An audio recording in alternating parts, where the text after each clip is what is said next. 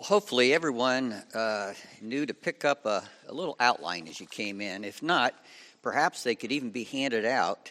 You always get the notes of the passage.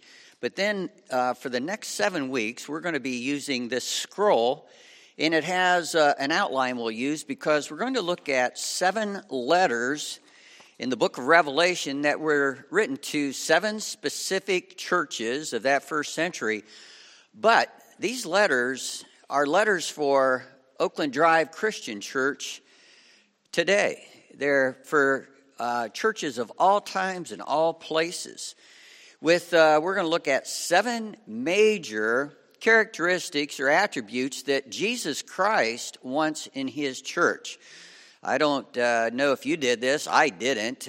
Some people tell me they do. They write out lists of what they're looking for in their mate before they get married, and then they will check off. Well, in some ways, Jesus Christ said these are what I'm looking for in a relationship with my bride, the church. You know, God called Israel his bride. The church is the bride of Christ. And we need to look at our relationship with Jesus Christ as exactly that, a relationship. Earlier this morning, someone shared that even communion can become very routine. And in a marriage relationship, it can get into a rut. And we need to renew that relationship. And that's what we'll be looking about this church here today as well. You know, it's interesting that over the years of doing weddings, people started asking if they could write their own vows.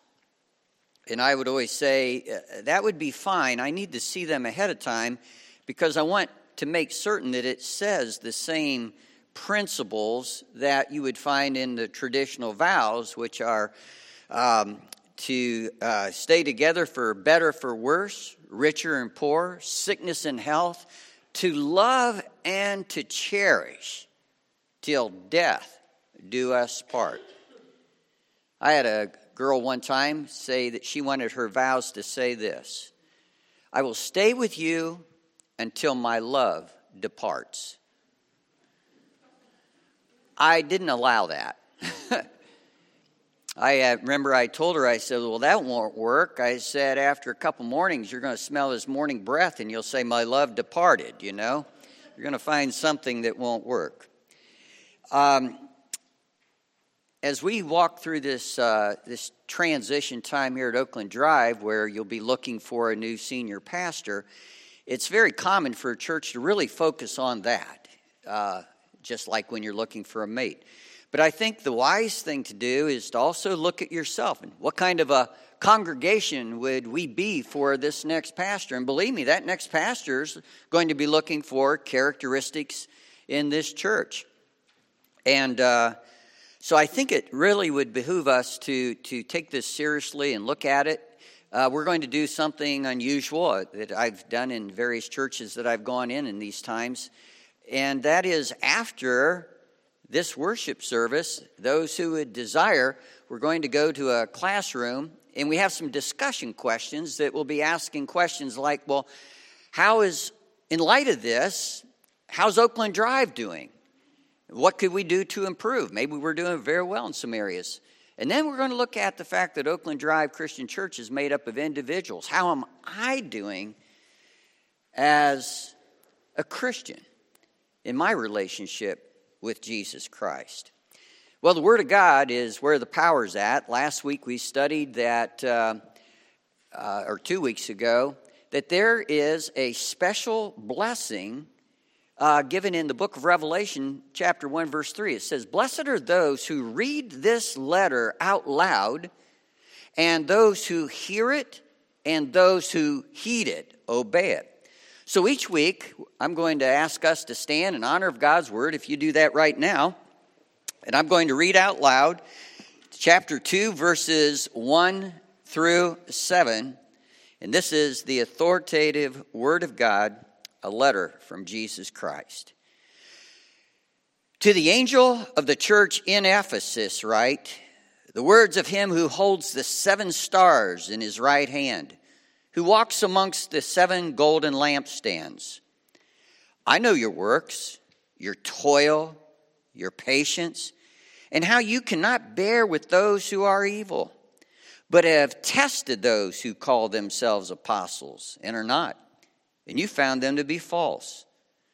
I know that you are enduring patiently and bearing up for my name's sake, and you have not grown weary. But I have this against you, that you have abandoned the love you had at first. Remember, therefore, where you have fallen. Repent. Do the works you did at first. If not, I'll come to you and remove your lampstand from its place, unless you repent. Yet you do have this. You hate the works of the Nicolaitans, which I also hate. He who has an ear, let him hear what the Spirit says to the churches. To the one who conquers, I'll grant to eat of the tree of life, which is in the paradise of God. Thank you. You may be seated.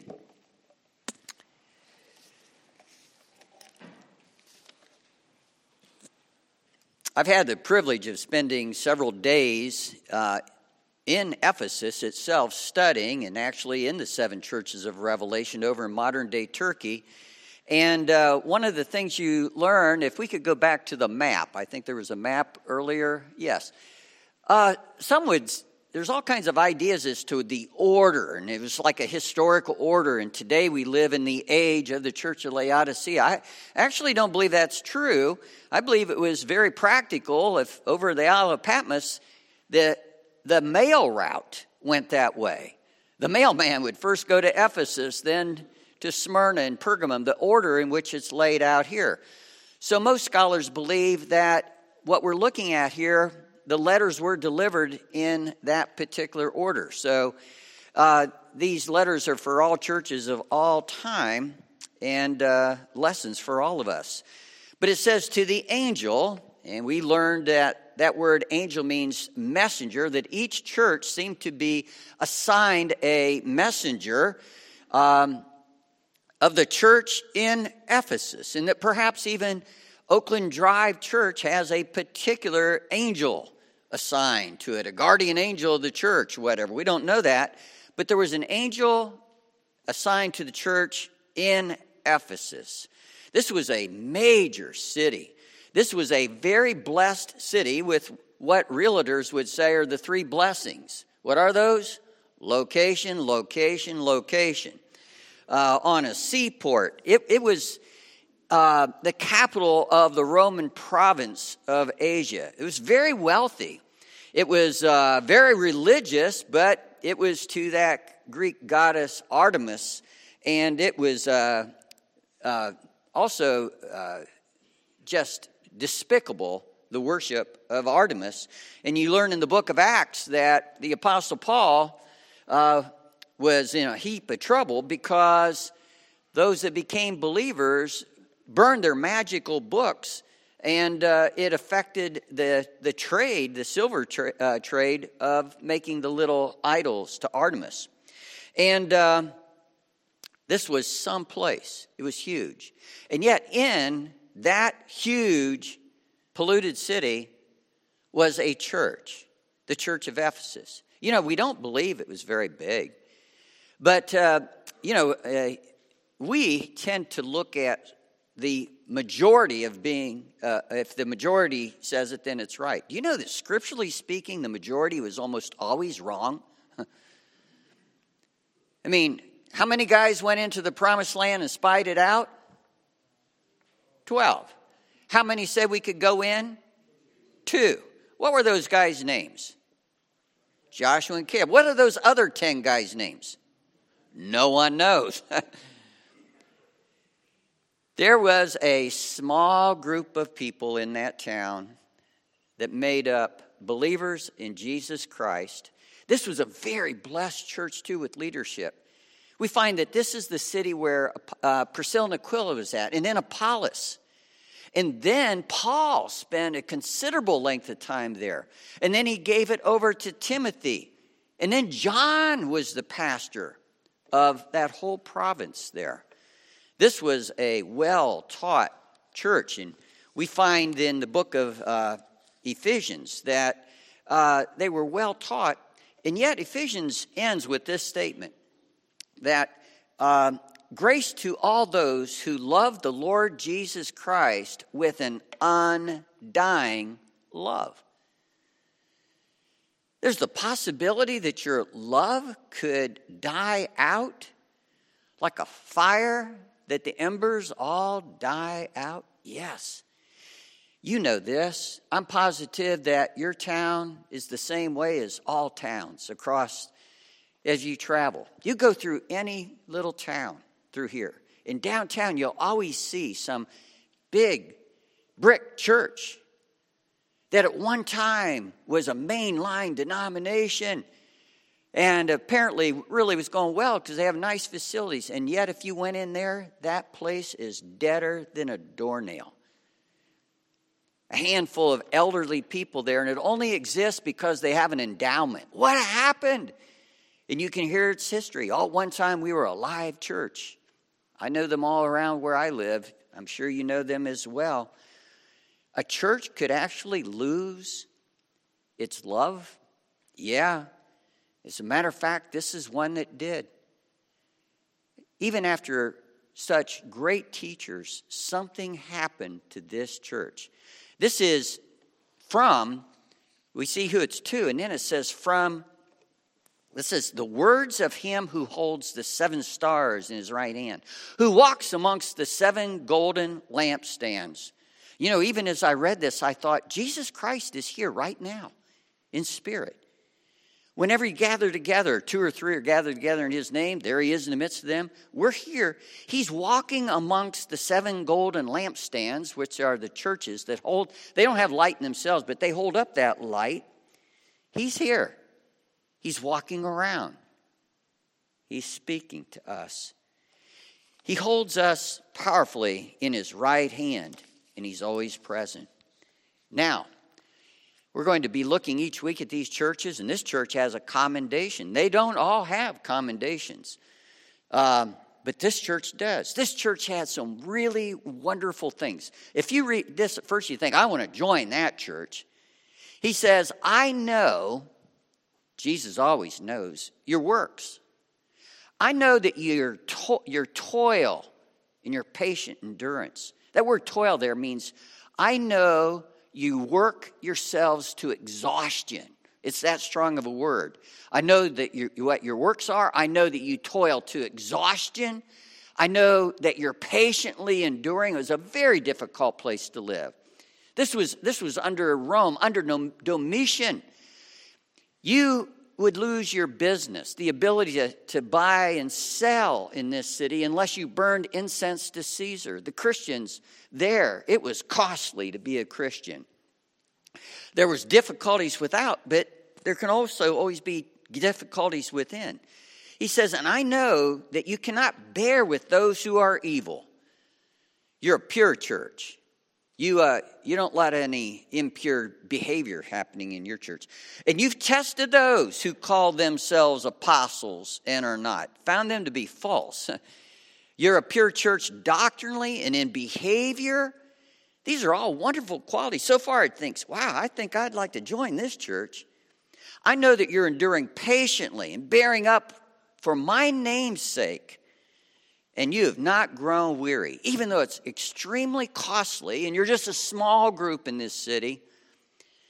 It's tough, but you're doing your duty. Your doctrines, your behaviors, your beliefs are all good. If we use the parts of the body, you're thinking straight. You got your head on doctrinally. And that, by the way, we're going to see that's extremely important. Doctrine has fallen upon hard times these days. Doctrine's what sick folks need, and we're sick, right? Doctrine, need to see a doctor. Their head was right. They were thinking straight. They got an A+ on doctrine. Their hands were working. Their feet were working. They got an A+ on doing their duties, on behaviors.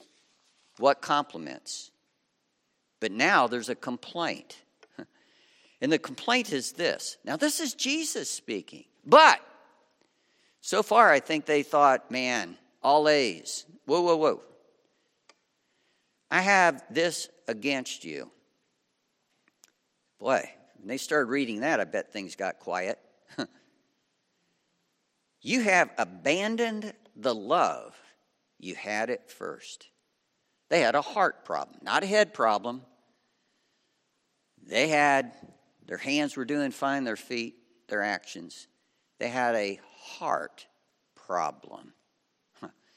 You know, if you go for a yearly physical and the doctor says, hey, I see you're lifting weights, you got some good muscle tone there. You seem to be mentally acute. But then the doctor listens to your heart, puts that stethoscope down, he goes, wow. You go, wow, what? That ought to be the same response here. You have a heart problem. You lost that loving feeling, as the Righteous Brothers sang. You know, why is it that certain songs, that song, that goes clear back to the 60s, the Righteous Brothers. Why is it still around? Certain songs really touch our souls. Tina Turner, what's her song that she's famous for? Yeah. What's love got to do with it? Well, just about everything since you asked, right? Just about everything. Can you imagine in a marriage relationship? One of them says to the other, you've lost that love and feeling. And they look at the end and say, well, what's love got to do with it? Well, just about everything since you ask. And Jesus says the same thing. He says, you got an F on love. Wait a minute, this is the church that's commended so much 30 years earlier. What went wrong? Where'd their heart go? You know, it reminds me of Mary and Martha. Let me read that passage. I know it's familiar to you as well, but just to review it. Now, Martha wasn't a bad person here by any means, but we can get so engrossed in the work that we forget the person. Now, this is in Luke 10. As they were on their way, Jesus entered a village, and a woman named Martha welcomed him into her house. And she had a sister called Mary who sat at the Lord's feet and listened to his teaching. Both were great, right? Come on in. I bet she cleaned that house. But Mary, she was just kind of enthralled with Jesus and sat at his feet and listened to him. But Martha was distracted with much serving. Much serving wrong? No. But it does say she was distracted from the relationship. And she went up to him and said, Lord, don't you care that my sister's left me to serve alone? Tell her to help me. Serve, help were important to her. But the Lord answered her, Martha, Martha. It was like a term of endearment said that way. Martha, Martha, you're so anxious and so troubled about many things. But one thing is necessary, and Mary has chosen the good portion, and it'll not be taken away from her. What she's doing is a good thing. I'm not going to tell her to get up and start fixing a meal. You know, some scholars believe what Jesus said is, you're so distracted fixing many dishes, just make a casserole. Just one thing's needed, you know, just bread and would be fine. Because it's the relationship that counts. You know, the book of Proverbs says it's better to have just a bowl of vegetables where love is than a fatted calf with turmoil. Isn't that the truth? So what happened? Somehow they had drifted off over time. Busy, busy, busy. And they were no longer sitting at the feet of Jesus in a sense, meaning the relationship wasn't central. Maybe they got too involved in ritual or routine, got in a rut. I read where up in Alaska, there is actually a road in a rural section that goes for 200 miles. And it says at the beginning, choose your rut carefully. You'll be in it for the next 200 miles. You're not getting out of it. Well, how do you get out of a rut? Thankfully, there's a remedy given. Remember, therefore, from where you have fallen. Where did I go wrong? Where did this start? How did I get here? Retrace your steps. Isn't that what we do when we lose something? We go back and we say, okay, let me think through, and you retrace your steps. This takes time, by the way, to remember and say, what did it used to be like? Why did I get into Christianity in the first place? To go to church and work?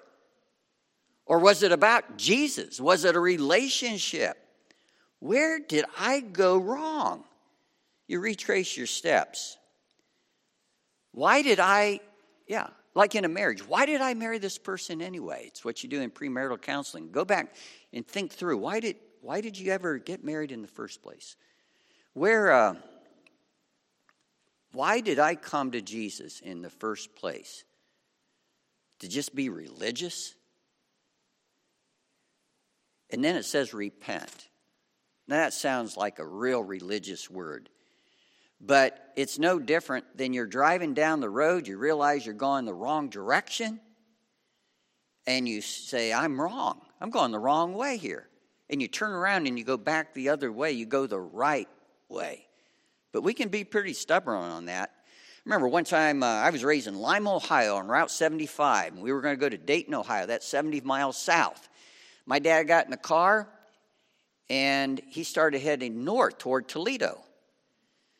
And after a little while, we all say, hey, Dad, you're going the wrong way. You're going north toward Toledo. No, I'm not. Well, yeah, you are. You're going no, I'm not. Pretty soon, there was a sign that said Toledo, so many miles. You know those places only cops are supposed to turn around in? My dad whipped through that, started going south, and never said a word. And we didn't have the guts to say, hey, you turned south, didn't you? Well, he was going to get to Toledo if he didn't turn around. You got to stop and think, how did I get here? How did this fall apart? And what do I need to do to turn it around? Me individually or as a church? And then it says, and then do the works, nothing wrong with works, but the ones you did at first. That's telling me that there's some works they were doing at first that they're not doing now. But they got commended for a whole lot of works. What are the works a person would do out of love? I think it's more the kind of works that Mary was doing. Worshiping Jesus, focusing on Jesus and his words. Falling deeper in love with him rather than being busy with so many things. Do the works that you did at first. Talk. I'll never forget, I read once where an elderly woman died who was an Auschwitz survivor. And at the funeral, her long-term husband said, I never knew her. The friend said, you knew your wife? No, I never knew my wife. How could you say that? Because she never would talk to me about Auschwitz, which impacted her so much. She wouldn't share with me the deepest hurts and experiences of her life. It was so much part of her. I never felt that I knew her. That's what I think the works you did at first are. Long talks. Getting to know each other. They have a song on that one too, don't they? Some old one. Getting to know you, getting to know all about you. I don't know that one very well. Now, a warning. This is unbelievable. If not, I'll come to you and I'm going to remove the lampstand from its place unless you repent. Wow. serious business to him, this love thing, isn't it? I'm going to come and I'm going to remove your lampstand. You won't even be a church. I want to submit to you, all these towns we drive through, and you see these churches downtown that once were thriving churches and now are empty or just existent because they have an endowment, whatever. They may think they're a lampstand, but they have no light. It's dark, usually literally dark, but it's dark no matter how much they turn the lights on. A church is a place that has the light of Jesus Christ shining out of it. And you can't manufacture that. We can't make that kind of a light. It's interesting that the history of Ephesus, John's disciple that became the pastor in that area in the 2nd century spoke of a church there in glowing terms. Do you know what that means? They turned it around. After John wrote this letter, that church revived. They did listen. And yet, in the 5th century, in the Middle Ages, there's a traveler that went through that has written this in historical documents. I came to the city of Ephesus, and only 3 Christians could be found, and they knew nothing of Paul or John. Can you imagine? Well, we could. You know, it's interesting that the very city itself, this great seaport, silted in for 2 to 3 miles, and the city itself was never what it used to be. The physical city, but also the spiritual city. And I must say that in my several days of being in current day Ephesus, it's a big tourist attraction where people come. The ruins are just unbelievable there. One of the greatest archaeological sites in the world that's been recovered, unearthed, and so forth. But I never met a Christian there. I assume there's some there, but I tell you what you will see there. They sell those little Artemis statues that were burned when Paul came. What went wrong over time? Now, it's interesting. He comes back and he gives them what Dale Carnegie calls the sandwich method. Do you know what the sandwich method is? You have to tell somebody some really tough stuff, say it on work on a review. So you start out and you give them some bread. You say, hey, these are some good things I see here. And then you give them the meat. However, this is not good. But then if you can, you come back and you give them some more bread, make a sandwich out of it. And that's sort of what Jesus does here. He goes, yeah, you do have, you have this. You hate the works of the Nicolaitans, which I also hate. Does that sound like a word that Jesus wouldn't use? Hate? I thought Jesus was all love. The Bible says, abhor that which is evil and cling to the good. Abhor means, you're in shock. You hate it. You cannot love unless you hate. You can't cling to the good unless you hate the evil. You need to distinguish. He said there's these people, and one of the later letters really gets into these, so we'll save that for then when we go into the Nicolaitans. But basically it's this. You can be a Christian and have one foot in the church, but you can, you got to do business and so forth. You got to live in this world. You can have the other foot in Ephesus, and that's fine. It's fine. You can compromise. You got to make a living. You got to compromise. You got to get along with the world. Jesus said, I hate that compromise, and you do too. And I appreciate that out of you. And then he comes back and he asks for a response. The response, there's going to be a reward, but we're going to touch on the response here, and then we'll come back and elaborate upon it. So what does he expect? He who has an ear, not physically but spiritually, let him hear what the Spirit says to the churches. What that's saying is, Oakland Drive Christian Church 2021, you got your ears on good, buddy? Remember that? The truckers? You got your spiritual ears on? Listen to what? Not Craig Clapper. What's the Spirit saying to the churches? What's the Spirit saying to me?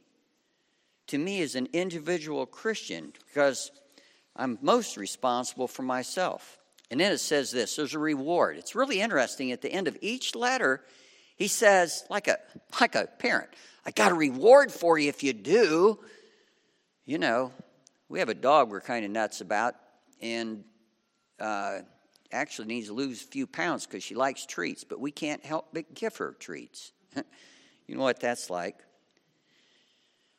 Sort of like that. I got a reward for you. To the one who conquers. Do you know what's interesting there? It doesn't say to the church. We're responsible for the individual Christian. And corporately, it'd be even more wonderful. The one who conquers. You may have a translation that says, to the overcomer, to the victorious, to those who listen up and do what I say here. Comes back to love me. I'm going to grant them to eat of the tree of life, which is in the paradise of God. That goes, I'm going to restore Eden to them one day. And we see it at the end of the book of Revelation. One day they're going to be with me in heaven, in paradise. And there is the tree of life, and that's where it's at. And I'm going to let you eat of it. You'll be in my presence with me. Now, there is an interesting thing archaeologically. In Ephesus, you can go to a place called Paradise, where there was a temple to Artemis, where you could go and eat of what Artemis called the tree of life. It was actually just a big orgy, and they called it Paradise. That's not what he's referring to. You don't need to go down there. Don't compromise. One day, you'll be with me in paradise, and you'll eat of the tree of life and have eternal. I'll give you eternal life, and you'll be with me forever in paradise. If you're an overcomer, if you're victorious, if you conquer. What a fellowship and fulfillment one day. But even in this earthly journey, you know, I was thinking, how does a person... you know, in that song, You've Lost That Love and Feeling by the Righteous Brothers. Bring it on back, bring it on back, bring it on back to me. How do you bring it all back? And why are we so easily drifting away from that relationship? I think we need to go back and remember, as it said, why did I go in this in the first place? What was it all about? 1 John 4:19 says, we love him because he first loved us. The only way you're really going to love him, I believe, is to really think through the sacrifice, what we celebrate here at communion. He who spared not his own son, but delivered him up for us all, how shall I not also with him freely give us all things? We need to go back and think, who is Jesus? What did he do for me? And fall back in love with Jesus. And then the Apostle Paul says in 2 Corinthians chapter 5, verse 14, there's this really interesting verse. He says this, Christ's love compels us. Interestingly, scholars don't know if that means Christ's love for me compels me or my love for Christ compels me. And the word compel, other translation says the love of Christ is what controls me. Or the love of Christ is what constrains me. What I love, it was actually a athletic term for wrestling. The love of Christ pins me down, holds me down, and then pulls me to himself, as one translation says, wraps himself around me in love and conquers me. I submit that it's both. We love him because he first loved us. Paul says, I tell you what motivates me, Christ's love. And then somebody says, well, Paul, his love for you or your love for him? And Paul says, both. It's a relationship. This love of Christ is what has captured my heart, pinned me down, keeps me from seeking any other, won my heart over. And I look forward to one day living forever with him in paradise.